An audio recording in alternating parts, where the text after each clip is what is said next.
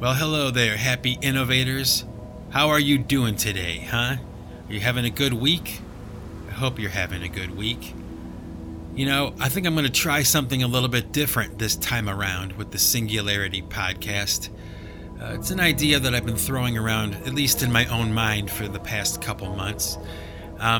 What I'm going to do this week, instead of sitting down and doing one long podcast all in one day, what I decided I would try to do this time around is to add an installment of talking every day of the week. So, you know, maybe I'll do 10 minutes or 15 minutes on Monday, then Tuesday, then Wednesday, Thursday, Friday, and then I'll edit that all down and release it to you as a single podcast, okay?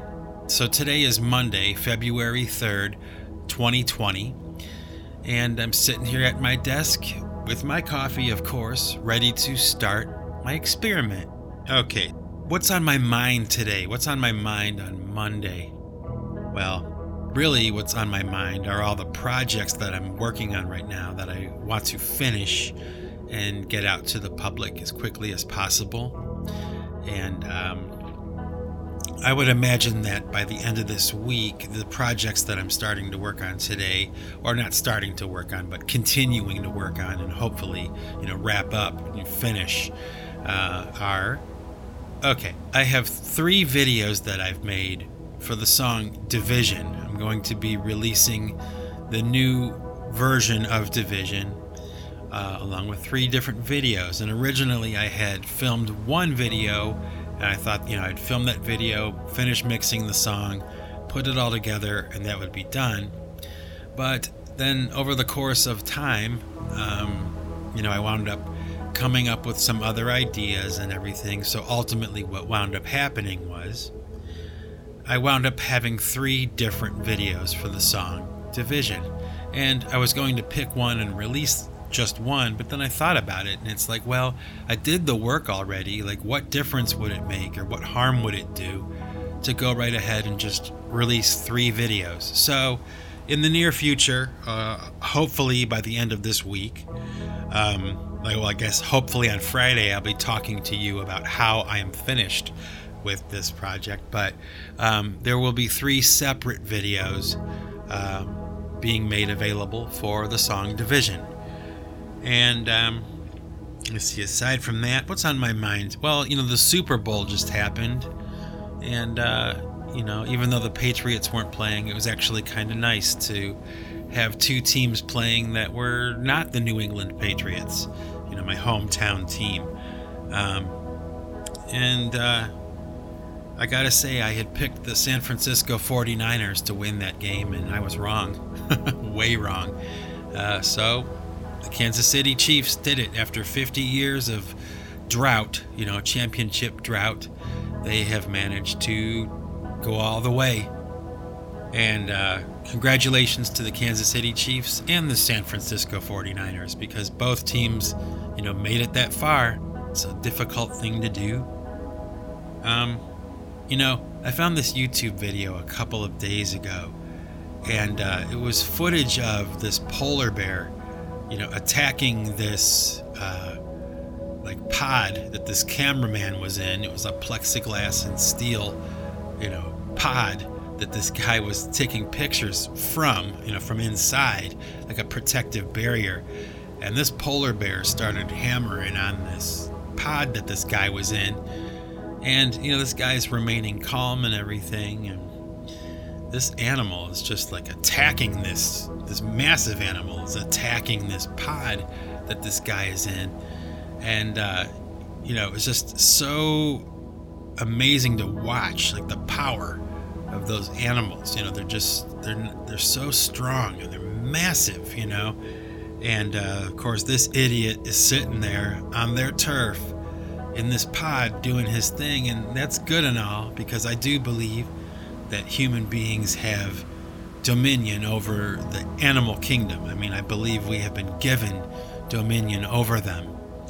And animals are not humans, I guess that's a topic for a whole separate thing, but maybe I will talk about that today, because it's something that I've been wanting to talk about. But there was another video of this grizzly bear that had, buried some kind of stash of food for itself. And these cameramen were there filming this grizzly bear off in the horizon, like they're a pretty good distance away, but still close enough to be in extreme danger. I mean, this animal could charge them and there'd be nothing they could do.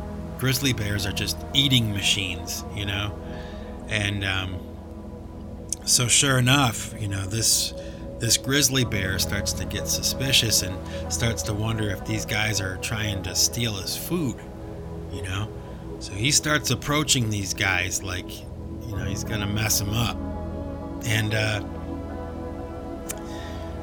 luckily for these guys, there was a guy on the crew who knew how to handle the situation. Like, let's get down on our knees, in a submissive posture, so the animal can read our body language and not sense that we're threatening him or whatever, that we're submitting, that he has the power, kind of thing. And so this animal gets pretty close, but then it winds up turning around. But you could hear it in these guys' voices and the stuff that they were saying. Like, they were pretty scared. Like, this thing was gonna eat them, and like there would be nothing they could do other than hit it with their tripod or hit it with their camera or run as fast as they possibly can. But when you're out there in the turf of those animals, you don't stand a chance. If you want to run, you're not going to outrun them. And if you ask me, it's one of those things where you just don't be there. They are where they are, and we are where we are, and let's just kind of keep it that way. It's kind of like, to me, the ocean. The ocean is really great. It's beautiful, and it's nice to swim in. I will admit, it is nice and everything, but really, it's the domain of these animals. That's where they live. And I remember once I was walking along the shoreline of Perdido Key. I think it was in Florida. I think that's where it was. But as I was walking along the shoreline with my feet maybe in like 2 or 3 inches of water, I took a step, and like maybe about a foot in front of where I stepped, this stingray shot out of the sand and like took off, and it kind of startled me at first because it was so close to my foot. But then I got to thinking about it, and it's like, well, what if I would have stepped on it? Like, they have every right to be there. That's where they live. Like, they can't be anywhere else. So, stay out of the water. Like, stay out of their turf. That was kind of like my thought. Was, oh yeah, that makes sense, And I guess, there are people who like to surf and all that kind of stuff. And that's great. That's your choice. But the way I see it is that the ocean is not a playground. The ocean is a habitat for animals that live in it. So, respect that and kind of like stay out of there. That's where they are. If you get eaten by a shark, it's because you went into their turf. If you get attacked by some kind of sea creature or stung by a jellyfish or whatever, it's because you were in their space. They're not in your space, you're in their space. Respect that. Stay out of there. And I guess, that kind of makes me think about the whole idea of the innocence of animals. Like, the animals, at least according to my belief system, okay? Like, we were once much like the animals, where we didn't know right from wrong. We operated on instinct and instinct alone, and no judgment or no faculties to make critical decisions. We were just innocent, like the animals are. I mean, you can see that when you watch any footage of like any animal, really. They don't really know what they're doing. Like, they don't really know. You can see it in their eyes, especially like with gorillas and animals like that, like primates. You can see in their faces that they're innocent. They don't know right from wrong. That we're different than them. I don't care what anybody says. Humans are not animals. We're not animals. We're different. We're way, way different and way more sophisticated than any other animal. And if you doubt that, well, good luck with that. But, it's one of those things that just kind of frustrates me when people try to equate animals with humans. It's like, it's so stupid. We are not primates. We are not like gorillas and chimpanzees. And the vice versa, animals are not people. Like I see sometimes people putting like sweaters and hats and stuff like that, like on their dogs or their animals because they think it's cute. But to me, I always felt that was kind of weird. Like, animals are not people. You don't put sweaters on animals. They have fur. Like, that's what they have. And I get it. It's all cutesy and all that kind of stuff. It's, I guess certain kinds of people do. Okay, I'm not one of those people. Like, I'm not a real big animal person, but I do respect animals. I grew up with a lot of animals around and stuff, and that's probably why I don't like them as much now. Like, I don't choose to have them in my own space and stuff, for the most part, because I grew up with that, and I just don't want that in my house, like in my life. But I understand there's a lot of people who really love their animals, and I understand the idea that for a lot of people, animals are not just an animal in the house. They are companionship for people who are lonely. And man, I get that. I get that. But putting sweaters and human clothing on animals, I don't know. It's a little weird. It's as weird to me as like those movies where they have animals talking with human voices. It's like, yeah, I get it. It's like Disney or something, and it's like entertainment or whatever, but it's like weird. It's weird. Kind of like stupid, I'm not interested in watching like, a talking animal. I'm more interested in watching a actual animal in its habitat and learning about the kind of stuff that they do, So, there's my thoughts for this Monday morning.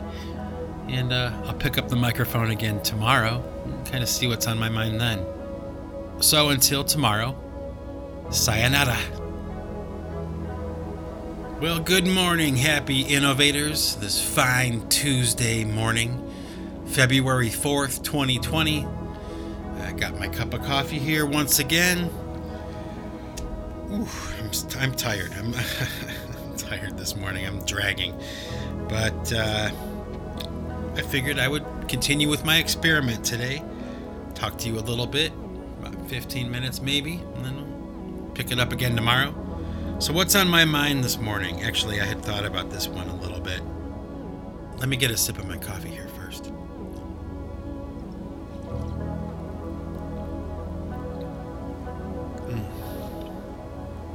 Oh, it's so good. One more sip.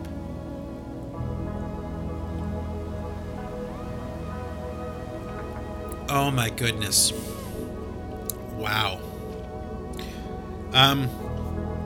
So what's on my mind this morning?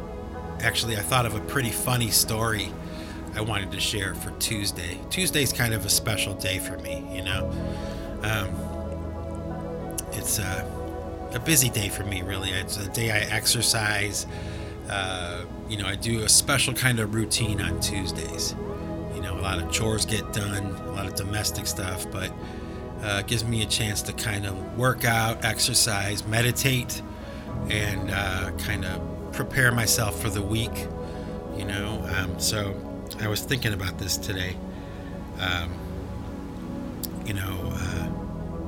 I went to Las Vegas a couple years ago to visit my mother-in-law and my father-in-law, and when I went there, I bought this cowboy hat, and my wife has always told me that she likes the way I look when I wear a cowboy hat.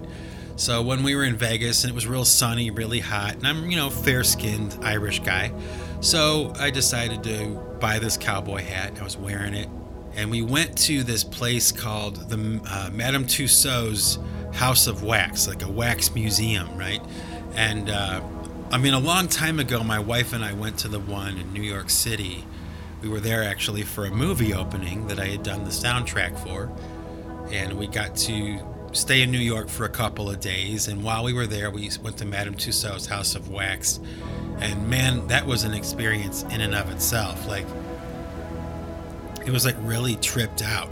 Like, at least for me it was, because I had never seen anything like that before. And I don't know if you've ever been to a wax museum before, but it's really kind of like a borderline like creepy experience. You know, they're not statues, they're wax figures, so they're flesh tones and they look like they're alive. You know, they really do look lifelike. I guess when you get up close, you can kind of see that they're fake. When the lighting is, you know, not doing its thing and you're up close to it, you can tell that it's fake. But when you're standing back maybe 5 or 10 feet, they look real. I mean, they look like they could be breathing, you know. And I remember as we were walking through Madame Tussauds in New York City, one of the things that kind of struck me was, well, the first thing that struck me was the Brad Pitt wax figure they had there did not look like Brad Pitt. So supposedly it was based off of his actual proportions and like a casting of his face or something. Like, it's, you know, meant to look lifelike. It looked very different than he does in movies and stuff. But another thing that stood out to me at Madame Tussauds in New York City was they had a wax figure of J-Lo, you know, wearing her famous dress with her breasts like practically popping out. But what was really kind of sad about it to me was like they had her posing in such a way where her butt was kind of like sticking out, like she was kind of like bending over and pushing her butt cheeks like out, because, you know, J-Lo is famous for, you know, her butt being big, I guess. And I just thought to myself, how sad, you know, to have all that talent and all that kind of stuff. And what it comes down to is your butt's big, and guys like that. And that's what they emphasized with her wax figure. Just one of those things that kind of stuck out in my mind. Like, what a pity that as your, you know, wax figure, you know, outlives you even, and, you know, time passes, what you'll be remembered for is, you know, not your dancing, not your acting, not your singing. You'll be remembered for your butt being big, because people like that. They like to look at your butt. It's like, oh, how sad, you know. You won't see the John Wayne wax figure bending over and sticking his butt out, you know. Something like that, right? Not gonna happen. But anyway, so we're in Las Vegas visiting my in-laws, and this, of course, was when my mother-in-law was still alive. But they said, Mike, you know, what do you want to do? What if you could do anything today? What would you want to do? And I said, there's 2 things I want to do.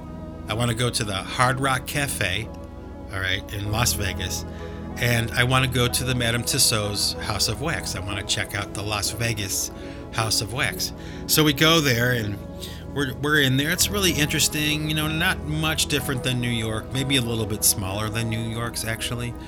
But, you know, I'm wearing this cowboy hat and kind of like some casual clothes, but nice clothes, you know, a button-up shirt and some pants, and I'm not wearing shorts and flip-flops, you know. So I'm standing there in the Madame Tussauds House of Wax in Vegas, checking out, oh, I forget who it was. It might have been like Susan Sarandon or something, like just kind of standing there.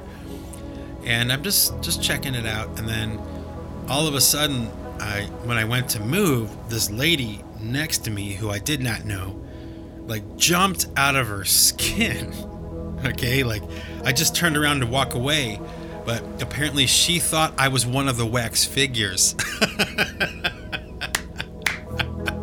Scared the bejesus out of her, you know. I mean, she jumped out of her skin. She thought I was a wax figure. And when my wife saw that, she just started laughing so hard. And, you know, her parents are like, what is so funny? And she explained it, and we all just kind of hit the floor laughing, you know. So, you know, if you were to ask me what was I thinking about this morning, that's one of the things that just, you know, for some unknown reason, you know, it popped into my head. True story. And I would say this, you know, if you ever have the chance to go to a wax museum, it's highly recommended. It's a pretty interesting experience, even from like an anthropological angle. Just kind of seeing these celebrities, these people that we see all the time on television and stuff, and to have the opportunity to kind of stand next to them and kind of examine them a little bit, just kind of see, it's cool. It's pretty cool. One last observation I can tell you about that I made at the House of Wax, particularly the one in New York City, is, they had this room full of world leaders, the greats, obviously. Abraham Lincoln, George Washington, FDR, Pope John Paul II, the Dalai Lama, on and on, the list goes. And one of the things that both my wife and I noticed is that a lot of the world leaders, the famous ones, were really, really tall people. Like, I don't think that people really understand that. Like, when you're standing next to John F. Kennedy, compared to most other men, he was taller. I'm not sure if there's a connection, between their leadership and their physical height, their physical makeup. But I would imagine it's got something to do with it, right? Like, if you're in a group of people and you're the tallest person in the group, you're looking down to everyone in the room, that has to play a factor in your ability to be a leader, your leadership skills or whatever. And you can kind of see that when you walk through those wax museums and you go into a room where there are world leaders. You'll notice that they're all very tall, with the exception of a couple like Teddy Roosevelt or like Hillary Clinton, but even somebody like Trump, somebody like Ben Franklin, somebody like Eisenhower, Bill Clinton, Ronald Reagan. I mean, these guys were all, compared to other men, they were much taller, So make of that whatever you will. And I guess that'll be my wrap up for Tuesday, February 4th, 2020. And I'll pick it up again tomorrow morning, folks. Peace out. Well, good morning, Happy Innovators. It's Wednesday, February 5th, 2020. And, I kind of found myself thinking about somebody today, a family member of mine, my niece, my first niece, the oldest niece in my family that I have. She's a special person. She really is. She's what I would call a natural born caregiver. She's one of those people that, like, whenever somebody needs help, she shows up. She takes the time to help out. And like, a good example of that was like when one time my mother was in the hospital. She was sick.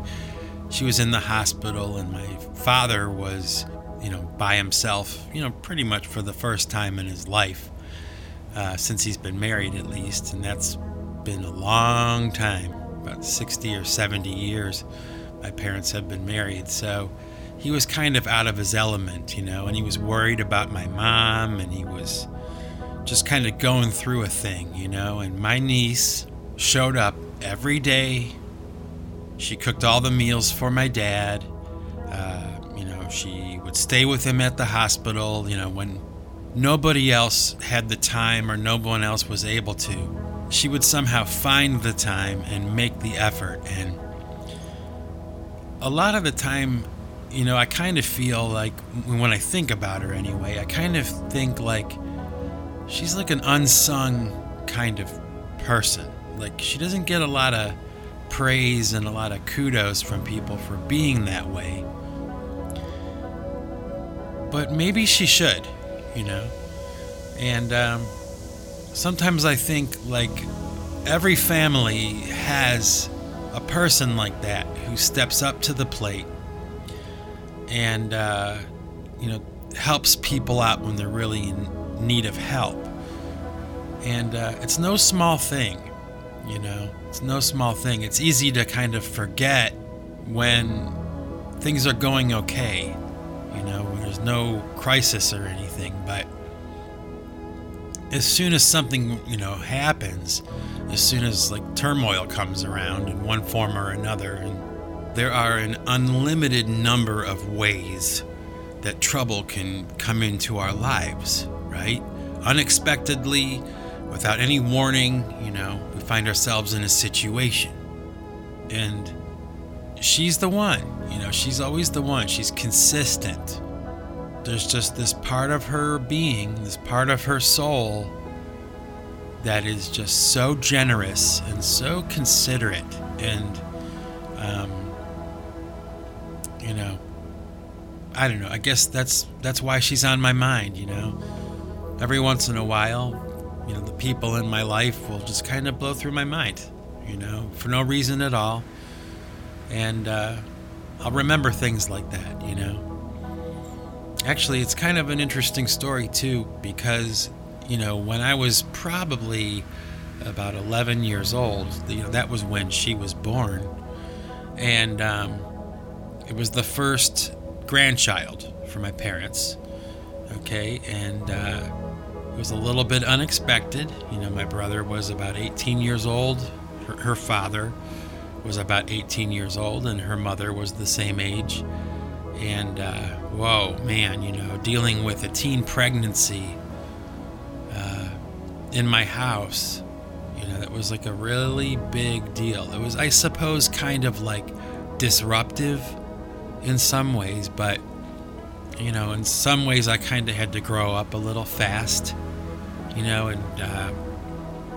kind of like take on the role of caretaker sometimes. I was her uncle, and sometimes she needed a babysitter, and I was the only one who was available, so I would do it. And I watched her grow up and graduate from high school, and then she went to college, and she even came up here to Massachusetts to visit my wife and I once, and it was just really nice. Like, she's just a really kind of special person, And, as her uncle and somebody who's kind of watched her grow up, I've watched her blossom into this amazing personality, this really motherly kind of lady. And like I said, I think like probably every family has one of those. And I think about it a lot. I do. I think about how she doesn't get any praise for that. She doesn't get enough praise for that, because we're talking about, years and years of this from her, where, someone is in need and she's the one who steps up first. She follows through. She, sees it through to the end, and she makes sure that everything is okay. I suppose it's like, maybe we should all just kind of take a moment to think about those people that are in our lives that, kind of step up when we don't or when we can't. And they make sure that all the bases are covered, when a bad situation pops up. Yeah. And, when I went back to Cleveland around Thanksgiving time for my mother's birthday party, that surprise birthday party I talked about, yeah, she was the one who masterminded this big surprise party. And, it wasn't just a small little affair. I mean, it was catered. We rented a hall and all that kind of stuff. And she was the one who orchestrated the whole thing, And, I was talking to my mom afterwards, and I was kind of saying, hey, we should probably do something for her.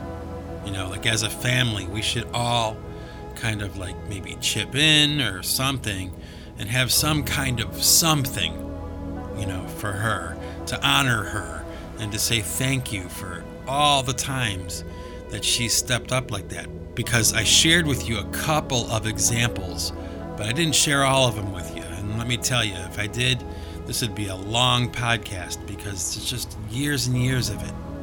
And, I've also been thinking about that friend of mine that attempted suicide a while back, probably around Thanksgiving time. And, I mentioned him in the previous podcast. And, he's been on my mind, obviously. It's just one of those things. It's like, I can't quite shake it, It's kind of bothering me quite a bit that somebody that I cared about that much was in that much trouble and was ready to kind of throw in the towel, throw it all away. And I had no idea. Nobody had any idea. And I've been thinking about that, and I've been thinking about how, he was worried and he had lost hope. And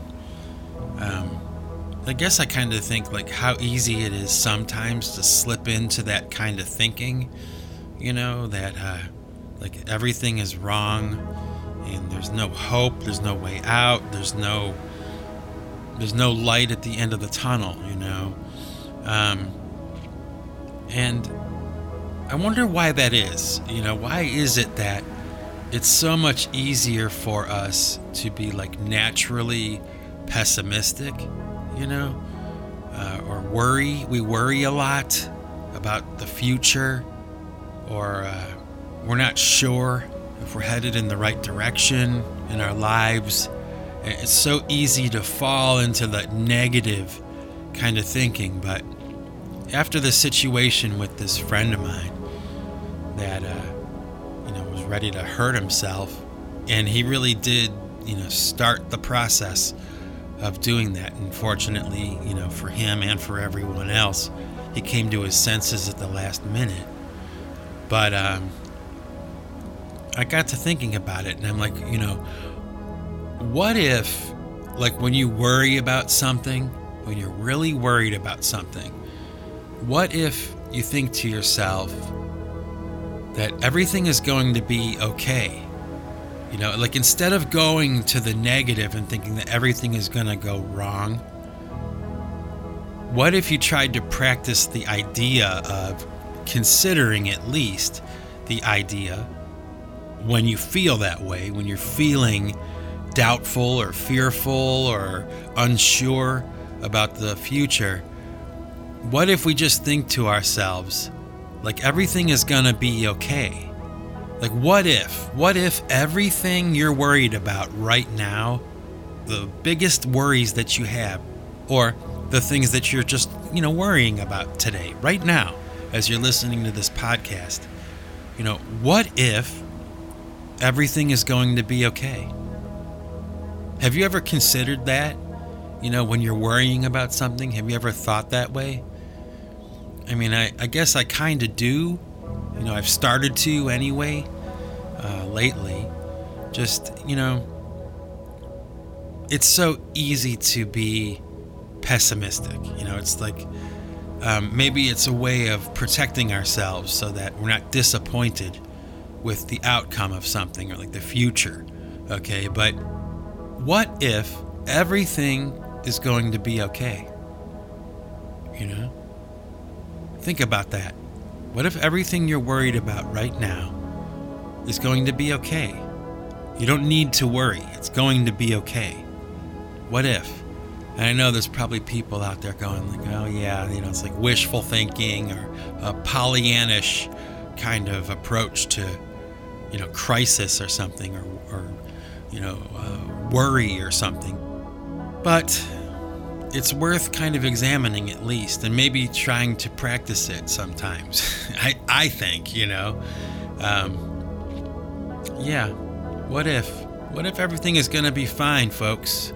What if everything is going to be okay? What if the world is not going to come crashing down? What if the sky is not falling? What if? Think about that one for the rest of the day. And I suppose I could leave off today with this little tidbit here, a little bit of advice. remember this, folks. We should expect the worst, we should hope for the best, and pray for something in between. And you know what? I'm going to leave it there, and I'm going to talk to you some more tomorrow. Peace out, everybody. All right, happy innovators. It is Thursday, February 6th, 2020, and I have a little story I want to share with you today. It was back in the day when I was working as a bouncer at a club in Cleveland. Pretty big sized club.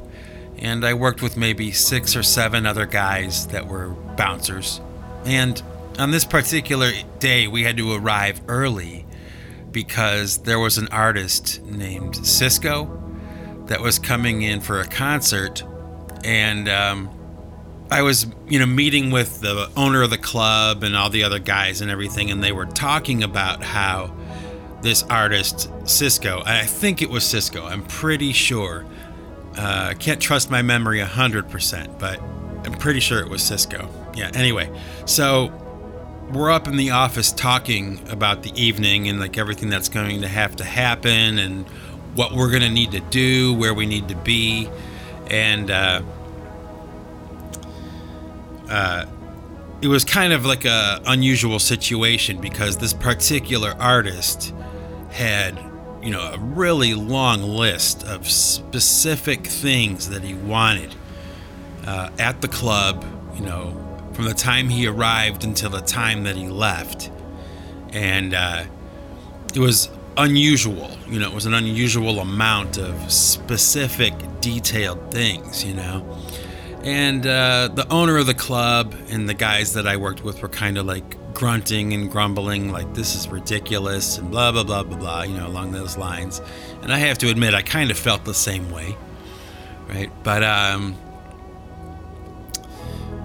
it was kind of an interesting life lesson, I guess, because when Cisco pulls up in this limousine and his entourage jumps out along with him, and right away, almost immediately, him and the club owner, meet, shake hands, and they start talking over some stuff, I guess with his management and him and everything. And I wasn't there for the whole conversation, but I heard some of it. And when it was all over with, I was talking to the owner of the club, and he was kind of telling me, basically, he had complained or made a remark to the manager or the artist himself, I'm not sure, but he made a remark like, this list is pretty ridiculous and I'm not sure if we're going to be able to meet everything that you're asking for on this list,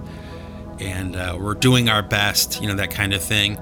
And it was interesting because at first glance, when the situation arose, the thinking was like, man, this guy is like a prima donna. He wants the world, and he expects it to be handed to him. That kind of thing, negative, But the point that the management made, and I guess the artist himself had made to the club owner was, and this is the reason I'm talking about it or even thinking about it today, because it just kind of blew through my mind, but the response from the artist was something along these lines, and I'm paraphrasing, but it was like, I've worked my whole life. I struggled so hard to get here, to this level of success that I'm at, and it's been a really, really difficult, arduous struggle to get to the top of the charts and to be recognized and, famous and successful, and it's not going to last very long. This is coming from the artist. This is his point of view. Like, it's not going to last forever, and I know that. So while I'm here at the top, I want everything that I ask for. And, that was like his point of view. And I always remembered that, like, it was an interesting turn of events, like an interesting point of view Like, yeah, I guess that would make sense, wouldn't it? Like, you work so hard to get to the top, and then once you get to the top, you know you're not going to be there forever, right? So his prerogative was like, I am going to take as much of this as I can. Like, I want the money, I want the girls, I want the respect, I want everything on my rider contract, I want these lights, I want a limousine with booze in it. I mean, I want whatever I ask for, because, you know, in just a few short weeks, a few short months or something like that, he'll be right back to where he started it, you know, obscurity, you know, and subsequently, I mean, one can't deny, I mean, does anybody even know where Cisco is anymore? I don't. So, I guess he made his point, and it was correct. And that's just my opinion, but I always remembered that story, you know? It's kind of like, you know, along the same lines of that story about Van Halen, you know, with the colored M&Ms on their contract. Although, there is kind of a reasonable excuse for that whole story. I'm not sure if you're familiar with that, but I guess back in the day, you know, Van Halen was on tour, you know, back in the 80s when they were just starting to get huge, you know, like massive. And, you know, they had it specified in their contract whenever they played a concert that they would have a bowl of M&Ms, like with all the brown M&Ms removed or something like that, like a really specific detail. And, you know, when it comes to rider contracts, usually, I guess I should explain what a rider contract is, right? Okay, a rider contract is like when you're agreed to do a concert, like in addition to the contract to actually perform the concert, there's another contract, and that's the one that says like what you want to drink backstage, how many towels you want, how many bottles of water, what kind of food, what kind of catering, all vegetarian or something like that. You know, you can be specific about what you want on your rider contract. And Van Halen was notorious for, you know, having very difficult and specific things and requests to be met on their rider contract. And if those needs are not met, or if those requests that are on the contract are not met, the venue or the promoter or whoever's putting on the show will forfeit a portion of their profits to the artist, okay, like a percentage or something. So Van Halen had in their contract, their rider contract, that backstage they wanted a bowl of M&Ms, okay, with all of the brown M&Ms removed. And, you know, at first glance that seems like a really frivolous and silly kind of request, but as you know, David Lee Roth later explained, there was actually a very logical reason for doing it that way.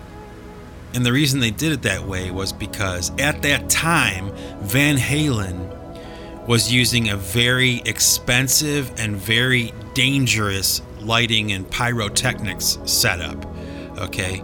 And they wanted to make sure that the concert promoters were reading the entire contract to make sure that when they stepped out on stage, they didn't get killed or something from some stupid mistake because somebody didn't read the contract and the specifics of what they were requesting, you know, for their stage performance. So if they showed up at the venue, you know, in the dressing room, and they saw that there were brown M&Ms in the bowl, they would know that the concert promoter did not read the entire contract.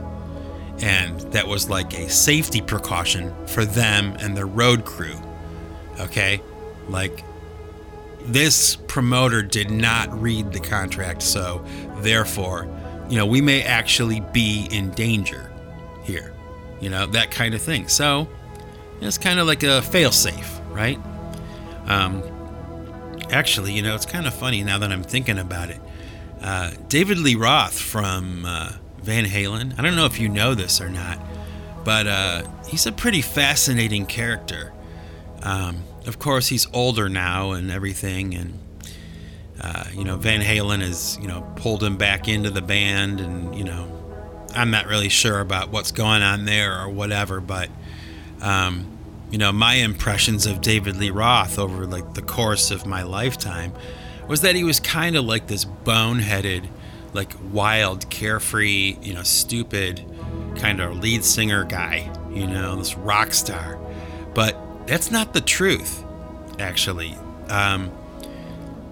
Actually, David Lee Roth is a very good actor, because all those years that he was the front man for Van Halen and then he went off into his solo career, he kind of like projected this image of being like the rock and roll party guy, but he really wasn't. In real life, he was not that. He was actually a highly disciplined, extremely intelligent martial artist.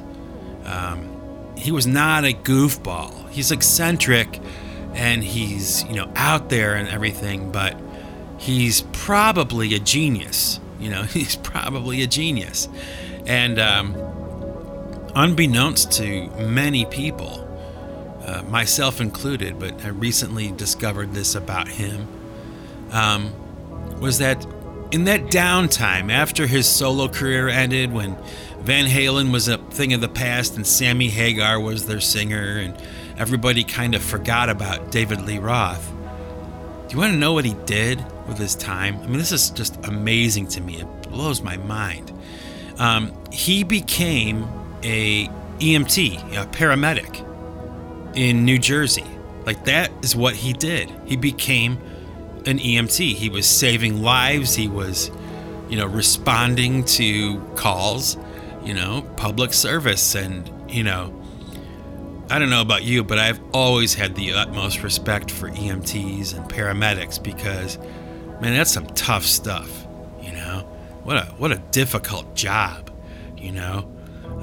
I can't even imagine it, really. I can't imagine what it would be like to spend your days doing that all the time.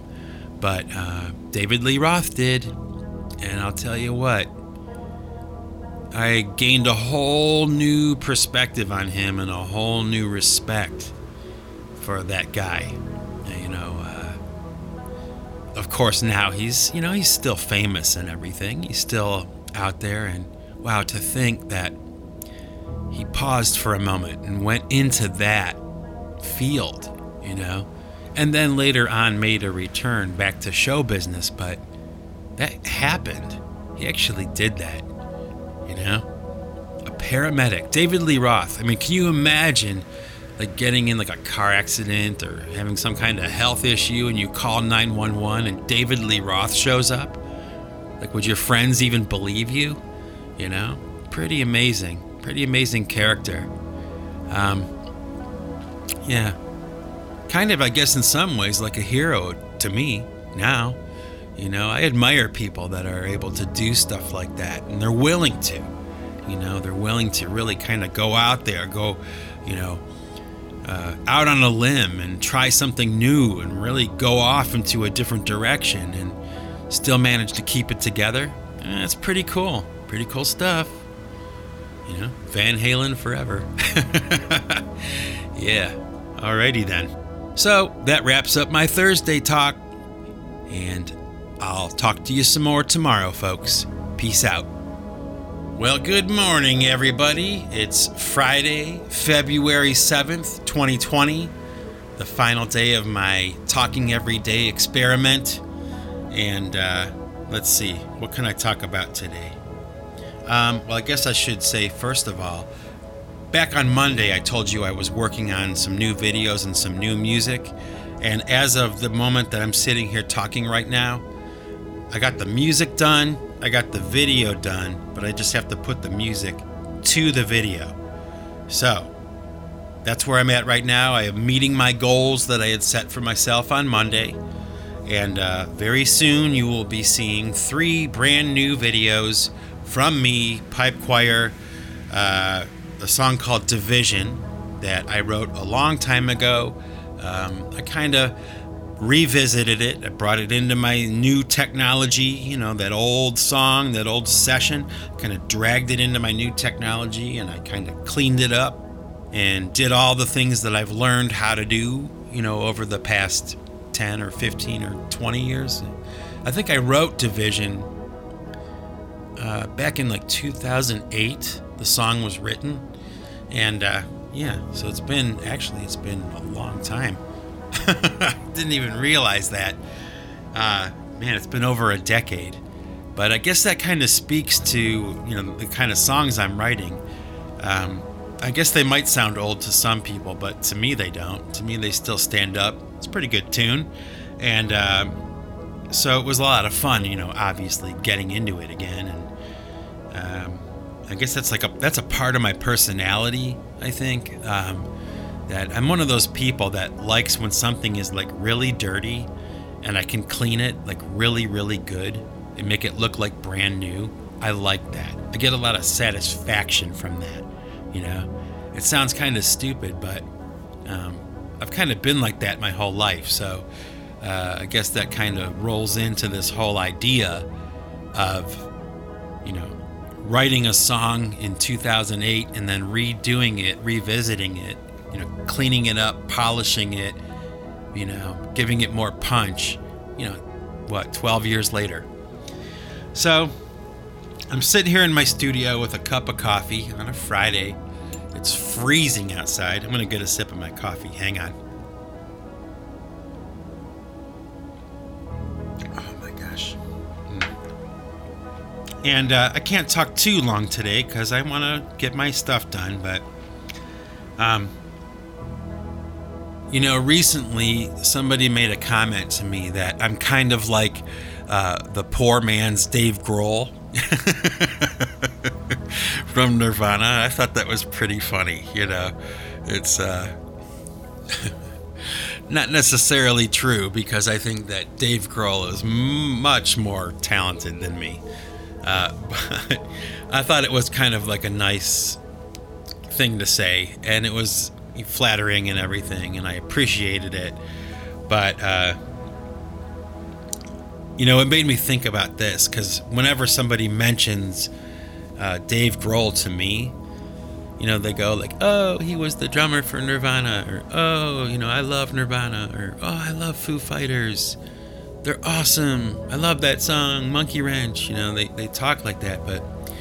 And I'm the same way too. I mean, I like Nirvana. They were okay. I think Nirvana was a little bit, at least to me anyway, I think they were kind of a little bit overrated sometimes.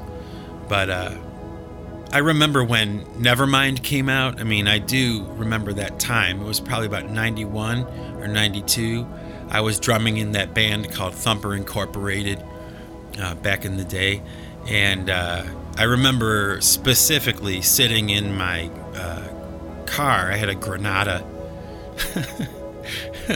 this big monster car, a big gray Granada, and a beater, And I was with my girlfriend of 5 years. We were in the car, and I think I was on my way to practice, or I was on my way to a show with her, or no, maybe we were on our way home. I think we were on our way home from a concert. And, we had both heard Smells Like Teen Spirit. We had both heard it. But we were talking about it, She heard it at a separate time than I did.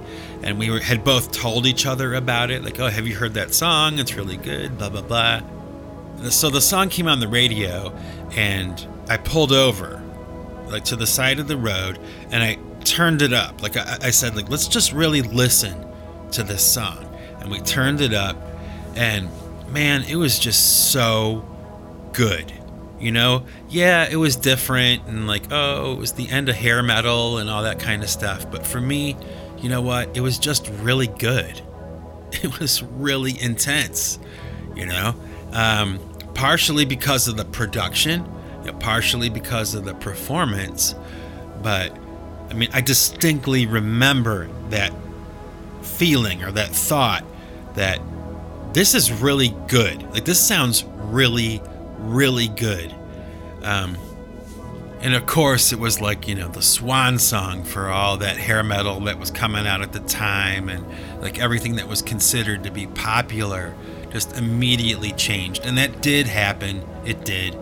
But I didn't so much like the rest of their material. I honestly didn't. Like, to this day, I'm not a huge Nirvana fan, I give them credit for changing things. I give them credit for being a great band, because they were. There are so many people that love that band. They can't all be wrong, So I guess that's okay, right? If you can hear something in a song that I don't hear, or if you can enjoy an aspect of something that I can't, that's fine, right? But Smells Like Teen Spirit, wow. It's like a jackhammer, audio fireworks, I say that all the time. When a song has that spark, man, when a song has that explosiveness and that power, I just go, audio fireworks. Man, that's what I shoot for, That's what I'm shooting for here. When you put on the headphones and you press play on something that I recorded, that's what I want. I want it to blow your hair back, And, I might fall short most of the time, but I'm trying, right? I'm trying. That's what I'm shooting for. And with Nirvana and Smells Like Teen Spirit, man, they really hit the target on that one. Obviously, because it will echo forever through the rest of time. There will always be somebody, listening to Smells Like Teen Spirit for the first time, or the whole Nevermind album. They'll be hearing it for the first time and rediscovering Kurt Cobain and Dave Grohl and Chris Novoselic. But Dave Grohl, when I think about him, he's kind of an interesting character. I think I'm like always impressed by Dave Grohl, like in his personality and the way that he treats people. He seems to me to be much like Tom Petty was. Like, he treats people right. He treats them well. But he's like really talented. I mean, his voice is friggin' amazing. He's a great drummer. He can play guitar really well. But man, his voice, it's like, oh my gosh, can you believe how great he sounds? And the lyrics and the ideas and the things that he comes up with, it's amazing, And, I gotta say this too, and I think I might be the only person I can think of that would ever say something like this, but for all of you out there that are not musicians, you're not players, you don't sing and all that kind of stuff, let me tell you something, at least from my perspective, okay? Singing and playing guitar at the same time is very difficult to do for me. Like, and I would imagine that it's probably like that for some other people too. Like, it's just one of those things. It's hard to do well, when I watch somebody like Dave Matthews, like how well he plays while he's singing, it's so crazy. And Dave Grohl is a lot like that too. It's like, I can't believe he can play guitar like that and he can sing like that at the same time. That's friggin' amazing to me, okay? But what's also weird about Dave Grohl, when you really think about it, okay, is that, Kurt Cobain died back in like 1994, and, Nirvana ended in 1994 as a band, and every single interview that Dave Grohl has ever done for the Foo Fighters or for whatever, every single time somebody brings up Kurt Cobain, somebody asks about Nirvana, somebody asks about Nevermind. I mean, it's like, for the rest of his existence on Earth, he will always be talking about Kurt Cobain. I mean, it's just the way it is. I challenge you to find an interview with Dave Grohl where it's not at least mentioned or brought up. No matter how successful Foo Fighters are, no matter how many records they sell, how many concerts at Wembley Stadium they sell out, no matter how many videos they make, no matter how many albums they make, no matter how many interviews they do, he will always be talking about Kurt Cobain for the rest of his life. Think about that. I mean, at some point, right? It's got to be like a curse, right? Like, I mean, sometimes he's got to be like, please don't ask me about Nirvana or Kurt Cobain. Please ask me about anything else other than that. Not gonna happen. They're gonna ask. So I always kind of feel sorry for him a little bit whenever I see him in an interview or something like that. It's like, oh, is it miserable sometimes to be Dave Grohl? You know? Is it like a pain in the ass to have to answer a question about Kurt Cobain, even though you're talking about the album you just released like this week? You know, you're talking about some guy who died in 1994. You know, he's not even in the band. You know, it's like it'll never end for the rest of his life. Think about that, folks. And so I think I've talked enough for 1 week, right? So I'm going to get going here, and I'm going to get back to work, but I'll be talking to you soon. So in the meantime, folks, this is Mike Bostwick from Pipe Choir Records signing off. And remember, folks, if you want to keep what you've got to give it away. Take it easy.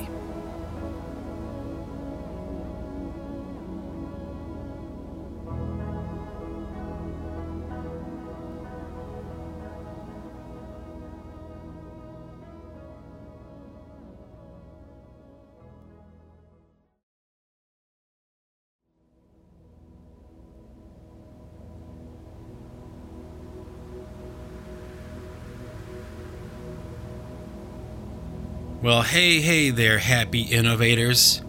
Today is Saturday, February 8th, 2020, and it's probably later in the evening, around 7 o'clock or something like that, and, I just got done editing the podcast you just heard, and I was kind of thinking to myself, I think I'm, forgetting something, What am I forgetting?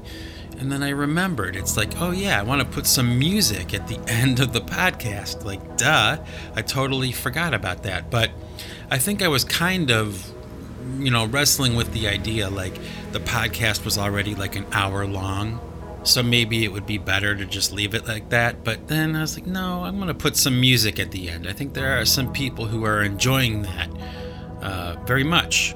So that's the fun part for me, really, kind of like deciding like what song do I want to share, And so what I came up with for this podcast this time around, I'm going to share with you a song that I recently wrote and recorded and released as a video too, probably technically as the first song released for my new album that I'm putting together as we speak. So it's a song called Here Comes the Sun, and it's kind of a special song to me because it's one of those songs that really just came out of nowhere, and I wrote it, from beginning to end. I wrote that song in probably about 2 or 3 hours, recorded and everything. I started with the drums, and I just started adding some guitar ideas, and then I started to sing over that and kind of doing like a scat vocal, right? But, like a vocal line, singing words that would be replaced later, like I would go back and refine it, But, as I listened to it, like for the next few days after I wrote it, as I listened to it, I kind of thought like it doesn't really need to be redone or like resung, or I don't need to write new words for it. It's kind of like all there, all in one breath. Like it all just came out, I originally wrote it and recorded it like in a slower tempo. So the only thing I had to do really was speed up the tempo of the song a little bit and, re-record everything to that tempo, that speed, and I re-sang it like exactly the way I had already done it. I didn't add any words, I didn't change anything, and when that kind of thing happens, it's really kind of a special thing, and it's kind of an amazing thing to me that, like at the beginning of the day when I wrote that song didn't exist. And then when I went to bed that night, it did. Like it was like it just came from out of nowhere. And, it's like, actually, when I listen to it now and I listen to what I'm saying and everything, it's, at least to me anyway, it's like a really kind of profound thing I'm saying. So I'll let you listen to it and see if you can kind of pick up on what I'm talking about here. So without any further ado, here is the song, Here Comes the Sun by Pipe Choir, written about maybe 2 months ago or 3 months ago. Not sure when I wrote it. Oops. But enjoy and have a good week, everybody. Peace out, and you'll be hearing from me soon. Hang loose. Take it easy.